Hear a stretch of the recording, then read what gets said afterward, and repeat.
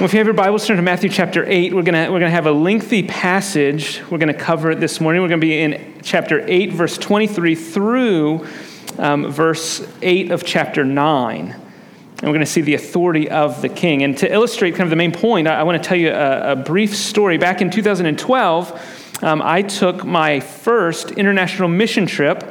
At that time, I went with a group from the church that I was serving at to the Democratic Republic of Congo, the DRC. So it's a country in Eastern Africa. And so as I was there, it was a great trip, great experience. But one of the realities that was firmly cemented in my mind as a result of that trip was the reality that legitimate, trustworthy authority changes the way that we live. Legitimate, trustworthy authority changes the way that we live. And I say that because there in the DRC, I mean, everywhere you looked, there were military, law enforcement personnel everywhere, which isn't necessarily a problem. However, these personnel were wearing different uniforms. There's no, oh, that's the police. It was like, oh, there's a uniform that looks like police, and there's a uniform that looks like police, and there's a uniform that looks like police. And so they were all over. Numerous different agencies or uniforms, signs of authority. And all of them, regardless of uniform, even regardless of age, every single person in authority had a gun. And I'm not talking about the kind of gun that goes in a holster on your hip. I'm talking about the one that goes on a strap around your shoulders. And so I remember thinking there in that foreign nation, as we were out and about, I remember thinking, what would I do if there were an emergency? So in a moment of crisis, what would I do? If I were to be attacked or in danger, what uniform am I supposed to go to? And having to wrestle with that question is pretty alarming. But even more alarming is that, as we would later come find out in one interaction with one of these sets of authority, even more alarming was the fact that most of those men in uniforms, though they had authority, were not trustworthy. And so that legitimate authority holders could not be trusted, especially by white foreigners who had come there. And so that was even more alarming. And what I realized is that knowing who has authority is important, but even more important than that is knowing that the person with authority is trustworthy. And so in these three sections or stories from our passage this morning, we're going to see that Jesus Christ, the King, is the one who has all authority. We're going to see very, very specifically that his authority is unrivaled, and it's not even close. And although we'll see the individuals in these verses have to wrestle with this display of authority, they're going to have to wrestle with, well, who is this man? We recognize it as those who know the end of the story, who have the benefit of time and church history. We know that the only reason Jesus has this authority is that he is the one in whom two whole and perfect and distinct natures were inseparably joined together, right? He is unique among all men. He's one person who is very God and very man, yet one Christ, two natures, one person. We know that. They're wrestling with this, but we also know that his authority was ultimately shown not in these miracles that we're going to see, but in laying down his life for sinners like us. That is the ultimate display of authority of this God-man. And so we know that this display of authority, all that we see, points to the death and resurrection, which proves and underlies everything that he is trustworthy. And knowing that the person with all authority can be trusted changes how we live. And so that's my hope for me this morning. That's my hope for us. So let me read the passage. You can follow along in your Bibles. We're not going to have it on the screen. So pick up the Bible in front of you or share with the person beside you. I'm going to read Matthew chapter 8, verse 23 through chapter 9, verse 8. Matthew chapter 8, beginning in verse 23. And when he, that is Jesus, when he got in the boat, his disciples followed him. And behold, there arose a great storm on the sea, so that the boat was being swamped by the waves. But he, that is Jesus, was asleep. And they went and they woke him, saying, "Save us, Lord, we are perishing." And he said to them, "Why are you afraid, O you of little faith?" Then he rose and rebuked the wind and the sea, and there was a great calm. And the men marveled, saying, what sort of man is this that even winds and sea obey him? Verse 28, and when he came to the other side, to the country of the Gadarenes, 2 demon-possessed men met him, coming out of the tombs so fierce that no one could pass that way. And behold, they cried out, what have you to do with us, O Son of God? Have you come here to torment us before the time? Now a herd of many pigs was feeding at some distance from them. And the demons begged him, that is Jesus, saying, if you cast us out, send us away into the herd of pigs. And Jesus said to them, go. So they came out and went into the pigs, and behold, the whole herd rushed down the steep bank and in and drowned in the waters. The herdsmen fled, and going into the city, they told everything, especially what had happened to the demon-possessed men. And behold, all the city came out to meet Jesus, and when they saw him, they begged him to leave their region. And getting into a boat, he crossed over, and he came into his own city. And behold, some people brought to him a paralytic lying on a bed. And when Jesus saw their faith, he said to the paralytic, take heart, my son, your sins are forgiven. And behold, some of the scribes said to themselves, this man is blaspheming. But Jesus, knowing their thoughts, said, why do you think evil in your hearts? For which is easier to say, your sins are forgiven, or to say, rise and walk? But that you may know that the Son of Man has authority on earth to forgive sins, he then said to the paralytic, rise, pick up your bed, and go home. And he rose and went home. When the crowd saw it, they were afraid, and they glorified God who had given such authority to men. Well, let's pray. Let's pray together. Father, as we look at this passage, there's no question as to who is the main point, as to what you would have us to know from these, and that is that your Son has all authority. And so I pray that we would behold the glory of the only begotten, that we would behold the one whose radiance is of the glory and exact imprint of your nature, the one who upholds the universe by his power, the one who, in light of all that, made purification for our sins, and then sat down at your right hand and is even now interceding for us. And so I pray that we would behold the glory of this one with all authority who laid down his life for us. I pray that your word would do what my words can't. Lord, we recognize our need. I recognize my need. And so I pray that you would transform us, that you would change us as a result of beholding the glory of the only begotten. And so do that for our sake, but also for your name's sake. And it's in Christ's name we pray. Amen. Well, just as we begin, just a word of caution, these verses could very easily be 3 sermons. And so part of the difficulty that I had in this week trying to organize this sermon was to organize it in such a way that did justice to all that's here without it being 90 minutes long. So I've organized, and I think it does justice. The 90 minutes are what's yet to be determined. So we'll see. You've been warned. But simply recognize that authority, the authority of Christ, the authority of the King is the main idea. Our outline is just going to be these 3 different scenes. And so first we're going to see the authority over a storm in verses 23 through 27 of chapter 8.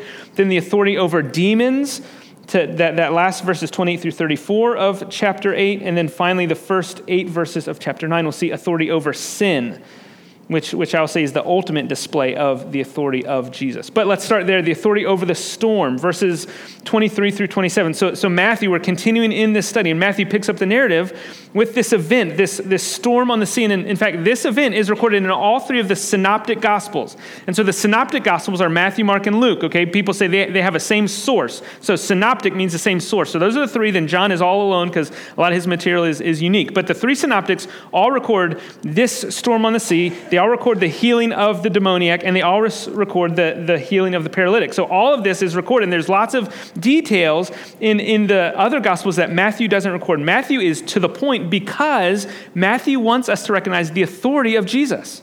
And so that's all he cares about. And so here at the beginning, this account of the Sea of Galilee is recorded 3 different times.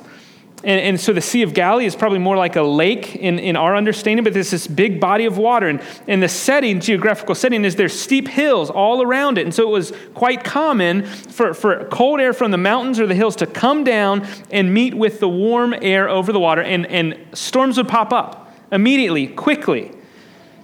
And so that it was known for that. And so Matthew says, he gets in the boat, his disciples follow him, and behold. That word behold, it's like, look, there rose a great storm on the sea, so that the boat was being swamped by the waves. And so we get this scene as this, they're on the sea, they're in the boat, a normal occurrence, but then the storm arises. And Matthew helps us get a better picture of the storm. So first he says, it's not just a storm, it's a great storm. So that's the first thing he does. It's a great storm. But second, the word he uses for storm isn't the normal word used for storm. In fact, the meaning of the word is actually a shaking or a commotion. It's a Greek word seismos. And every other time this word is used in the New Testament, it refers to an earthquake. So that's the scene that's being painted. It's the storm, it's the shaking. And the third detail that Matthew gives is the boat's being swamped. It literally means that the boat is being hidden or covered by the waves. So that if you can imagine, when the boat is between these waves, you can't see the boat. It's being swamped. And so this is a great storm. It's not just a normal storm. It's a great storm. There's chaos all around this boat. And whereas we might expect everyone on the board to be trying to devise a plan to survive, or what's our plan of action, Matthew tells us that he, that is Jesus, was asleep. There's a contrast, but he was asleep. In the midst of the storm, Jesus, tired as he was from all the teaching and healing that consumed his days, he was fast asleep on the boat in the middle of this chaotic storm. And so that's the scene, and it may seem unthinkable to us, especially those with young kids, and we're like, if a kid gets asleep, you got to tiptoe out and don't even close the door because that click wakes him up. But here's Jesus fast asleep in the middle of this chaotic storm. And as unthinkable as it may seem that someone could sleep so soundly in the midst of a great storm, this contrast, this apparent unsuitability of Jesus' actions in the midst of the storm is exactly what Matthew wants us to recognize. Namely, Jesus could sleep. Yes, he was tired. He was human and got tired. But he could sleep in safety. He could rest securely because his trust was in the Lord. I mean, that's a mark of one who can sleep in peace, is one who trusts the Lord. That's all over the Old Testament. And so in light of the chaos around, the disciples were filled with fear and anxiety, and Jesus slept peacefully. Same storm, same experience. Some are afraid, one is sleeping peacefully. And so the disciples, they recognize Jesus sleeping not as a sign of trust, do they? The other Gospels record that they're afraid. They're like, he doesn't even care about us. So they wake him up. Verse 25. They understand his sleeping as a lack of care, actually. Save us, Lord. Help, save us. We are perishing. We are dying. I often wonder, what was the time? How long was it before they woke Jesus up? And how did they decide who got to wake him up?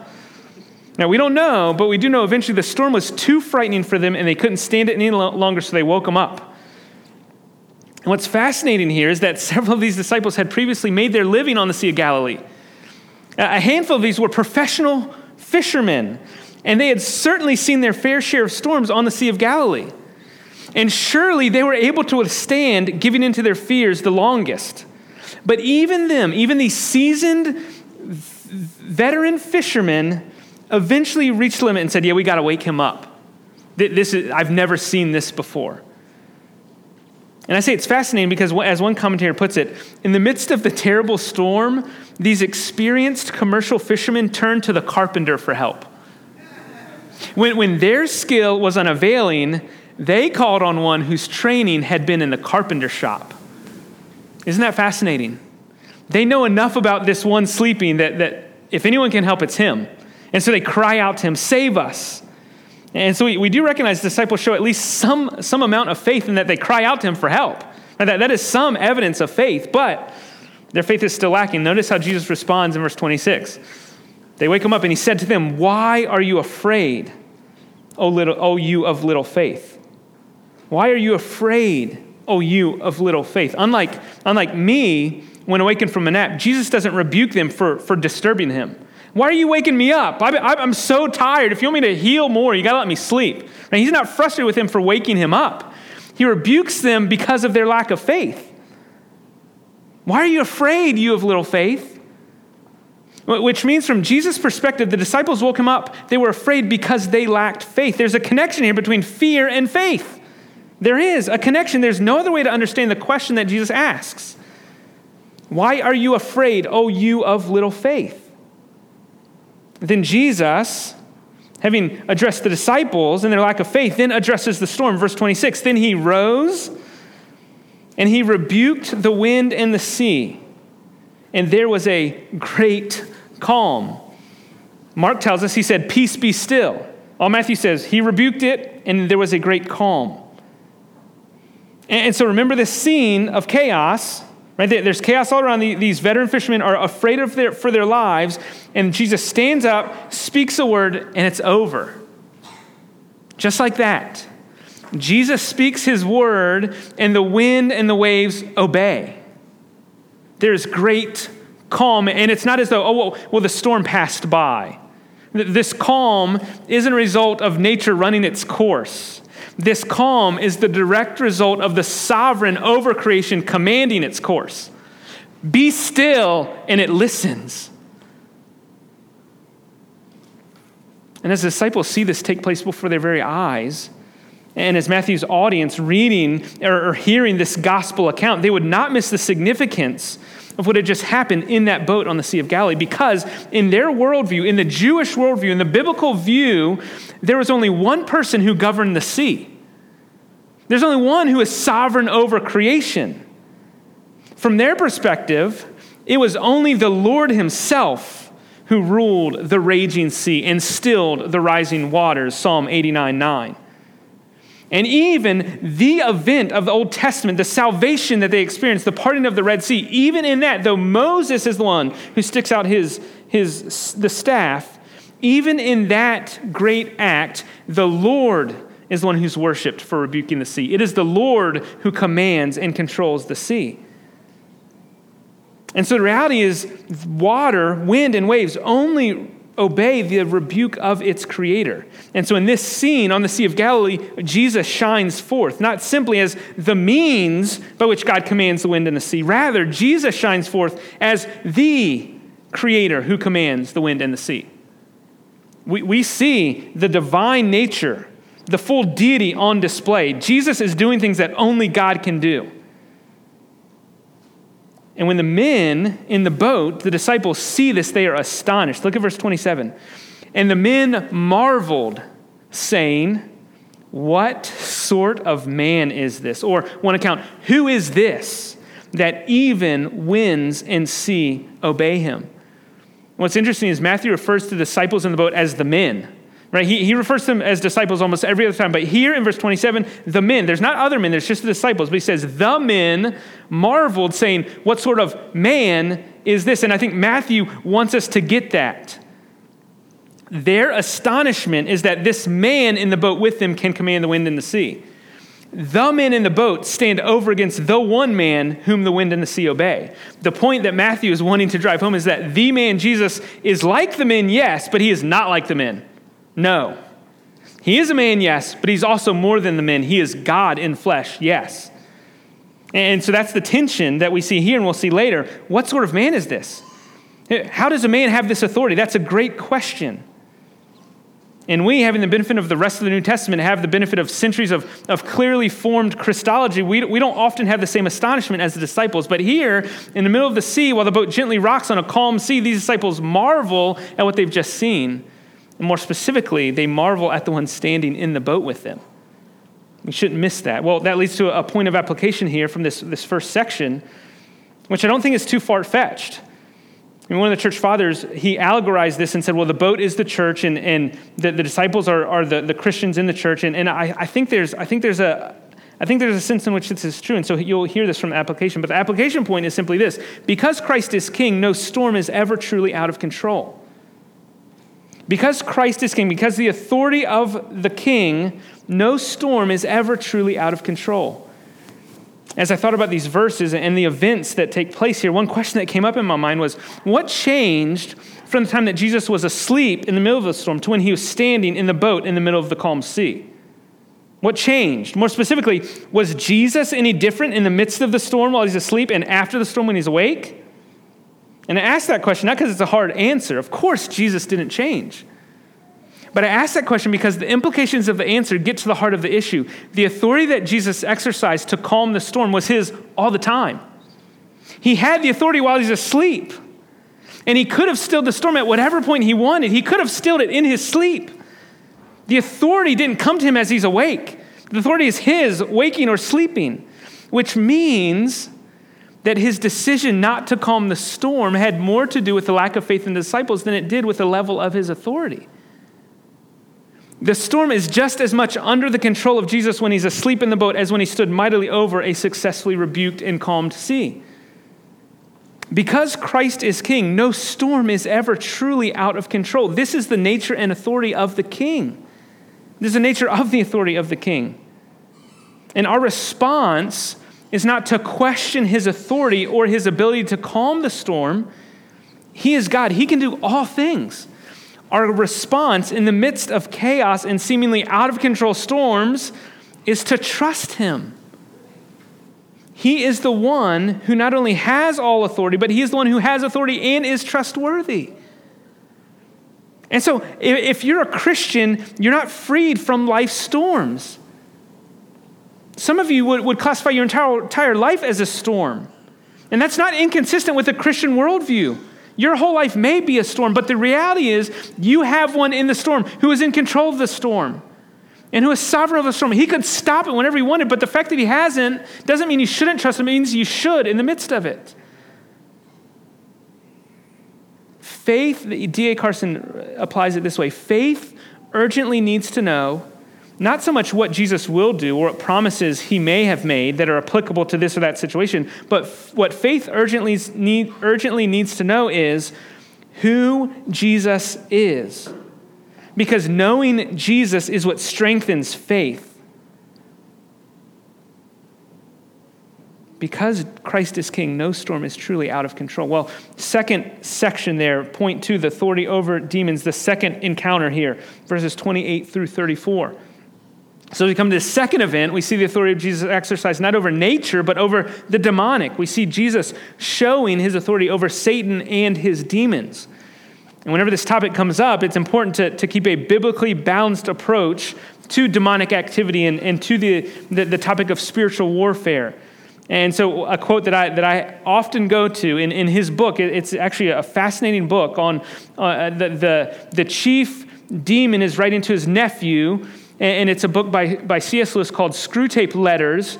And so there's this advice from this head demon to this other demon learning. He's teaching him everything he knows about how to disrupt the faith of the Christians or how to affect the church. And at the introduction of that book, C.S. Lewis writes this, writing about demonic activity. He says, there are two equal and opposite errors into which our race can fall about the devils.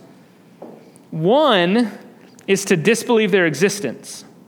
Not important. Doesn't exist. That's an error. The other is to believe and to feel an excessive and unhealthy interest in them. Error. They themselves, meaning the devils, are equally pleased by both errors, Lewis says. And so as we come to this passage, we have to walk a line. I mean, the Gospels are filled with demonic activity. There are multiple occurrences of demonic possession and controlling of people, and it will not do to pretend that they're not real. That's just a figment of a first century imagination. That will not work. That's denying the sufficiency, the trustworthiness of the scriptures. That will not do. While at the same time, the Gospels don't ever spend excessive amounts of time on demonic activity. They don't. I mean, the letter to the church at Rome, there's all kinds of spiritual warfare, but Paul spends the majority of time talking about sin in the believer, the man of flesh. If you want to be scared and you want to address demonic activity, address it in your own sinful heart. And so here in Matthew, demonic possession is mentioned, but it's not mentioned to frighten you or to consume your thoughts or to say, hey, run down rabbit holes. It's mentioned rather, specifically here, in order to highlight the authority of Jesus over this activity and over Satan himself. And so let's look at these verses, recognizing that demon possession is a real thing, demonic activity is a real thing in our world, and that demons are still subject to the authority of Christ the King, which we'll see clearly on display here. So look at verse 28. Jesus comes to the other side, so they cross the sea, and he comes to the country of the Gadarenes, or Gerasenes, depending on what version you're using. 2 demon-possessed men met him coming out of the tomb so fierce that no one could pass that way. And so like the account of the storm on the sea, this scene is also recorded in the other 3 Gospels, or in 3 of the other Gospels. And because of that, there are a few things just to note. First, the name, the Gadarenes or the Gerasenes, no one knows what actual name of this county was or this country, this region. We don't really know. Both, there's 2 possible ones, and maybe there's actually some that say, well, it actually refers to the same. We don't really know. The point here is that whichever of these 2 options it is Gentile territory that Jesus is traveling to. He's going to unclean land. And he's going to interact with those who are not part of the house of Israel, which is significant for him at this point in his ministry. But second, we recognize the major difference between Matthew's retelling of the story and Mark or Luke's version is that Matthew mentions 2 demoniacs, whereas Mark and Luke mention 1 demoniac, 1 demon-possessed man. So Matthew says there's 2 men, whereas Matthew and Luke say they're 1. So that is a difference between these 2. However, just to recognize that discrepancy can be easily explained. And it's easily explained by recognizing that neither Mark nor Luke, who say there's 1, neither one of them say there was only 1. They don't say that. They focused on 1, but they don't say there's only 1. Nothing from their accounts require that there have only been 1. And so for instance, an example, if I say, I talked to a man in line at Harris Teeter yesterday about his Old Dominion t-shirt. So I could say that. Maybe you saw me there. And if one of you come up to me and say, you're a liar. There were 2 men in line. I saw you talking to 2 men. You're lying. I would simply say, I didn't say there weren't 2. I said I was talking to 1 with an ODU shirt on.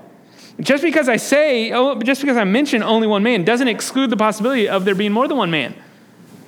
That does justice to why Matthew and Luke would say, or Matthew would say 2, and Matthew and Mark would say 1.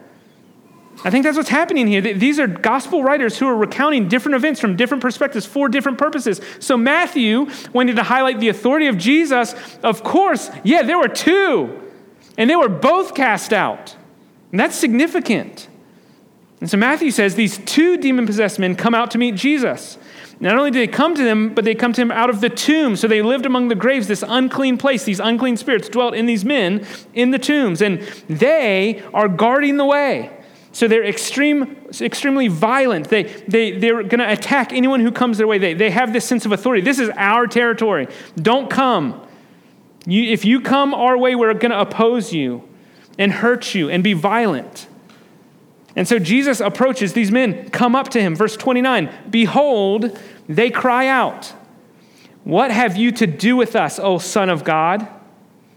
What are you doing here? What is there between us? What commonality do we have? Why are you here? Have you come here to torment us before the time?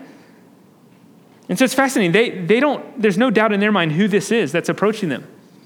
The disciples are like, how does this man have authority? The demon's like, hey, there's the Son of God. And they say, hey, leave us alone. These demons know who Jesus is, and they don't want him interfering with their work. And so they say, have you come here to torment us before the time? Now notice, they recognize his authority over them, don't they? Have you come to torment us? They don't question whether or not he has authority over them, whether or not he can torment them. Their question is related to time. Hey, is now the time you're going to torment us? Because in their mind, on their timeline, the appearing of the Son of God would bring about their eventual destruction. But at this point in their story, at this point in the timeline, the demons don't think that time has come. It's like, hey, are you here before it's time? Before us to be eternally destroyed in a pit of fire? Is that what you're here to do? The demons recognized that their ultimate fate would be unpleasant, but they did not want it to come any more quickly than was necessary. And so they questioned the Son of God, as if anything he ever did could be out of sync with timeline, right? Who are they to say what the timeline is? Here's the Son of God. He knows what time it is. And so then, after this brief interaction, verse 30, what a strange verse. I imagine we're just reading this. So here's this demonic activity. Verse 30, Matthew adds, now, a herd of many pigs was feeding at some distance from them. Like, what? I thought we're having this interaction between these two demoniacs and the Son of God, and now it's like, oh, wait a minute, pan aside. Oh, you see those pigs. These poor pigs feeding just like any other day. Which again, their presence highlights the Gentile territory that they're in. These pigs would not have been in Israel. Okay, so this herd of pigs present there, they're there, and they're going to play an important role, because look at verse 31. We see why Matthew brings up that strange detail, verse 31. And the demons begged Jesus, saying, if you cast us out, send us into that herd of pigs. And so instead of asking him, hey, why are you here? It's before your time. Now they're saying, hey, if you're going to cast us out, please just send us into that herd of pigs.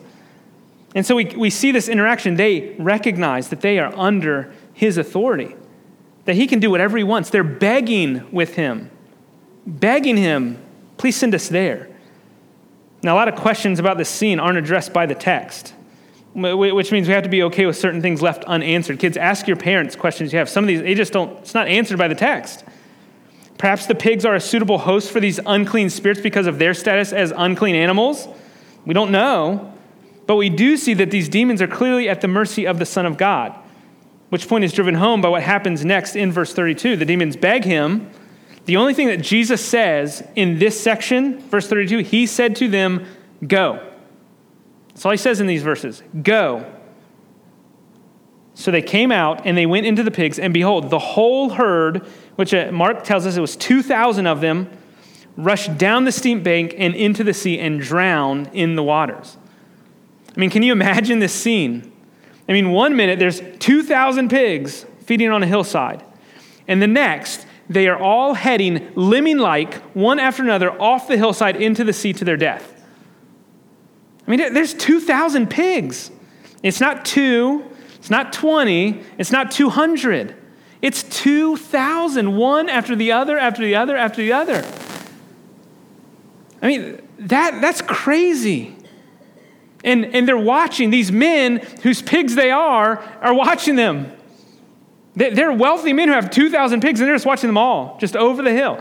Now, again, a lot of questions here. I don't have the answers. I mean, it's clear the pigs died. What happened to the demons? Did they die too? If they were destroyed, why did Jesus have to kill all the pigs? Couldn't you just send the demons? I don't know. How long does it take for 2,000 pigs to rush down the steep bank into the sea? Who knows? But what we do know is that these men, the two demoniacs who had been a threat and a danger to this entire region, were now delivered, no longer a threat. And 2,000 pigs were the cost. But notice, instead of rejoicing in what had just happened, look at the response of the herdmen in verse 33. The herdsmen, they fled. So they go into the city and they tell everything, especially what had happened to the demon-possessed men. And behold, all the city came out to meet Jesus. And when they saw him, sadly, tragically, they begged him to leave. So these herdsmen followed by all the people out of the city, they beg Jesus. They come out to him, they start begging him. Now we may think, maybe they're begging him to heal others or to do more good works. That's not what they want. They beg him to leave. Go away from here. You're not welcome here. And while it doesn't explicitly say why they begged him to leave, it's pretty clear, isn't it? That they're now more afraid of Jesus than they were of the two demoniacs.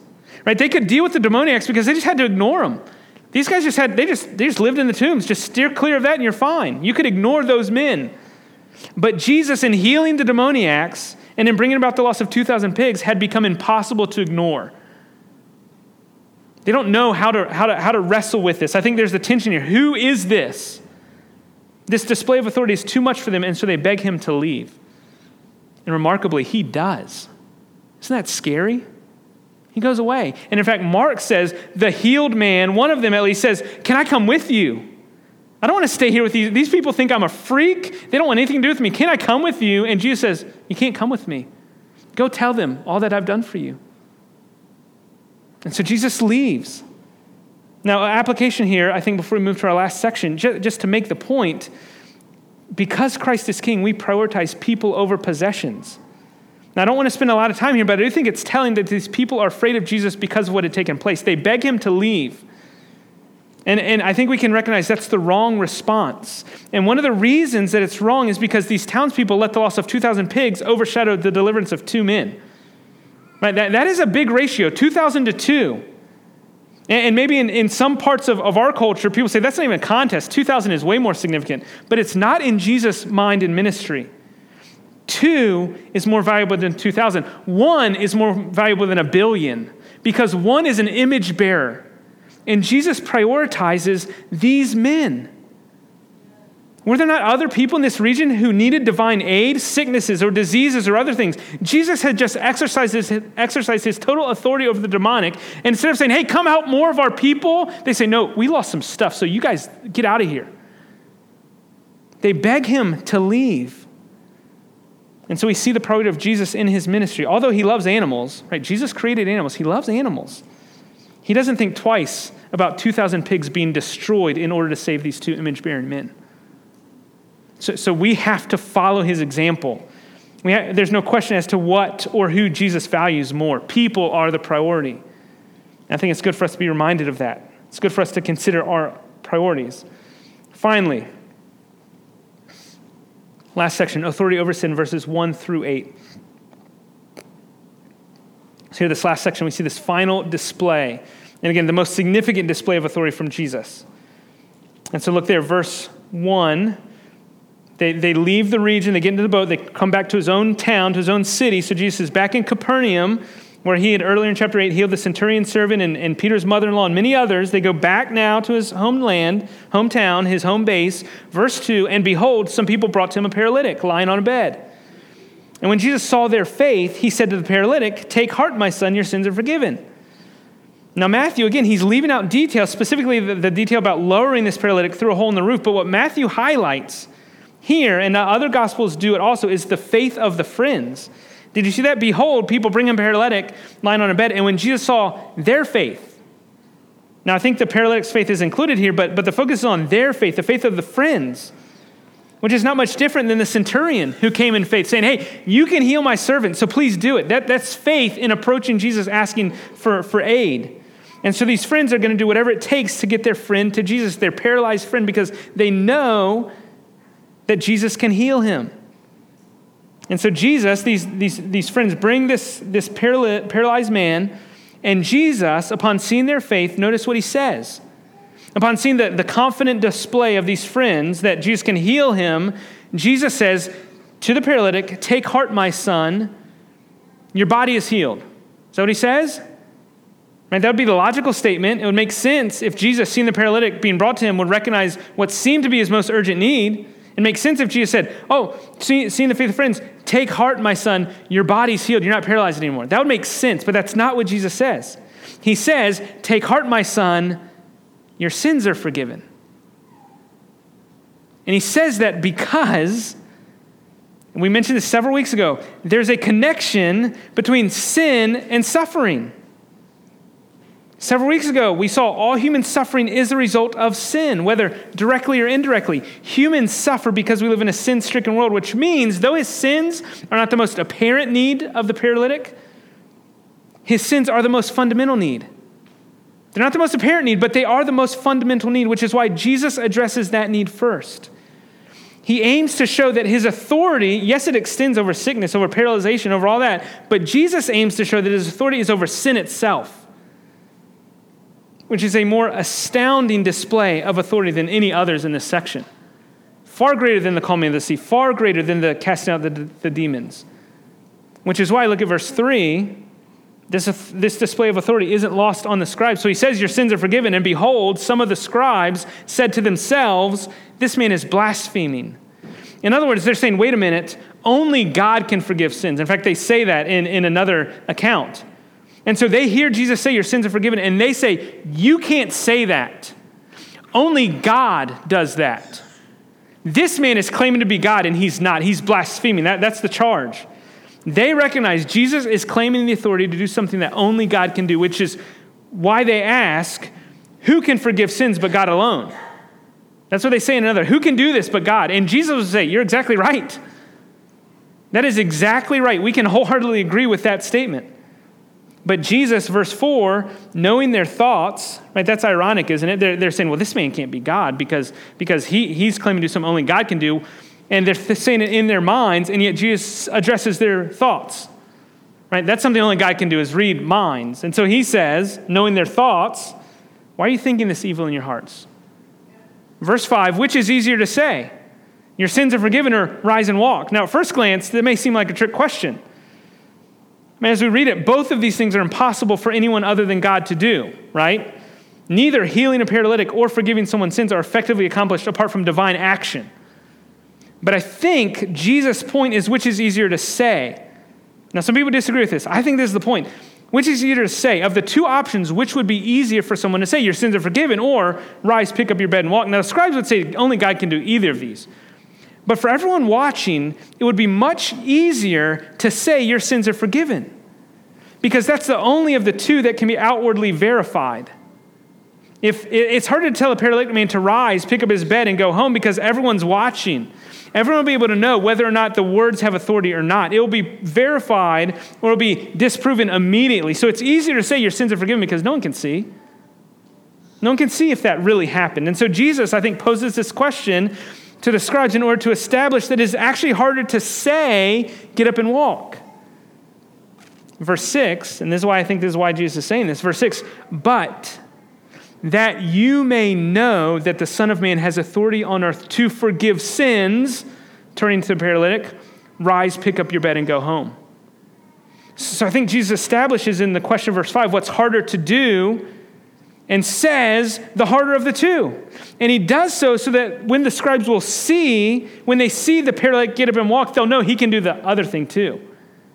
I think that's why he does. So he exercises this authority to heal the paralytic so that people will know that the harder thing is able to be done by him also. And so they know that he has authority to do both impossible things as the paralytic, verse 7, rises and goes home. He did the hard thing. He did the thing that's visibly verifiable in order to show that he also has the authority to do the invisible thing, which is the forgiveness of sins. And so this man who comes in, this man walks out carrying the same mat that he came lying in on.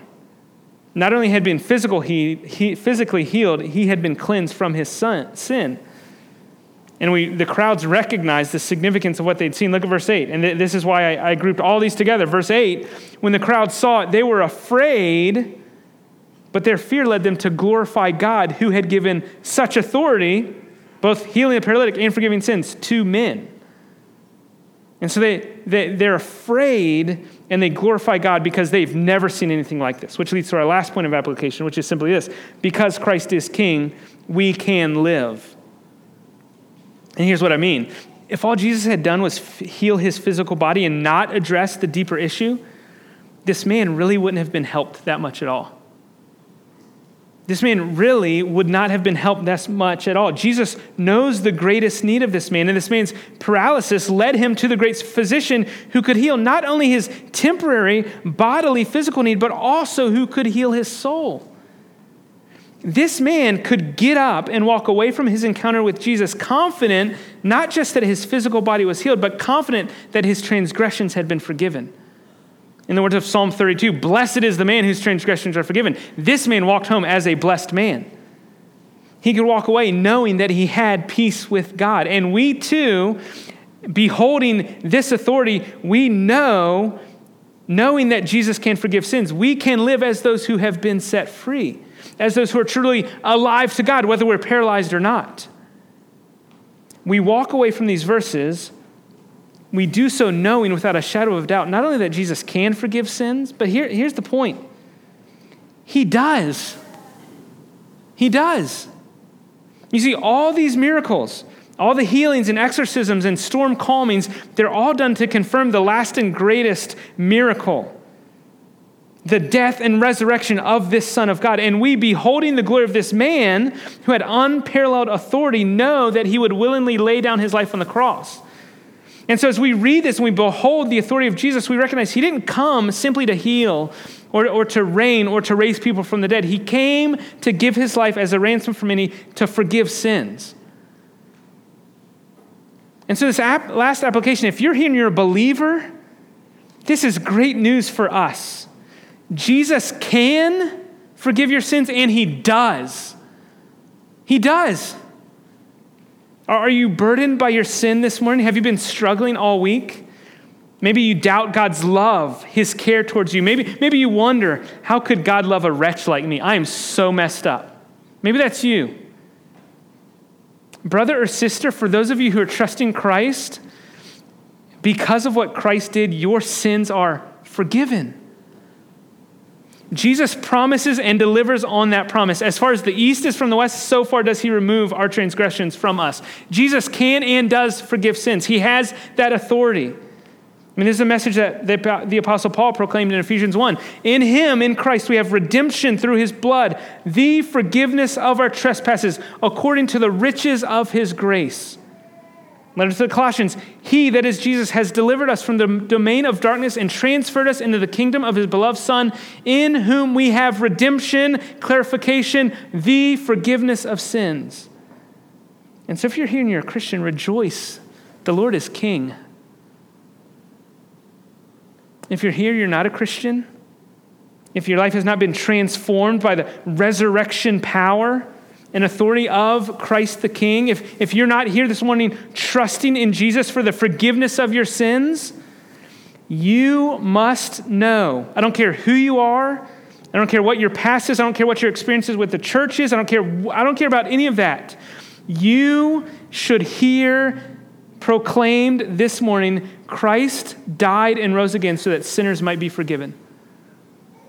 Christ died and rose again so that sinners might be free from sin and its eternal consequences.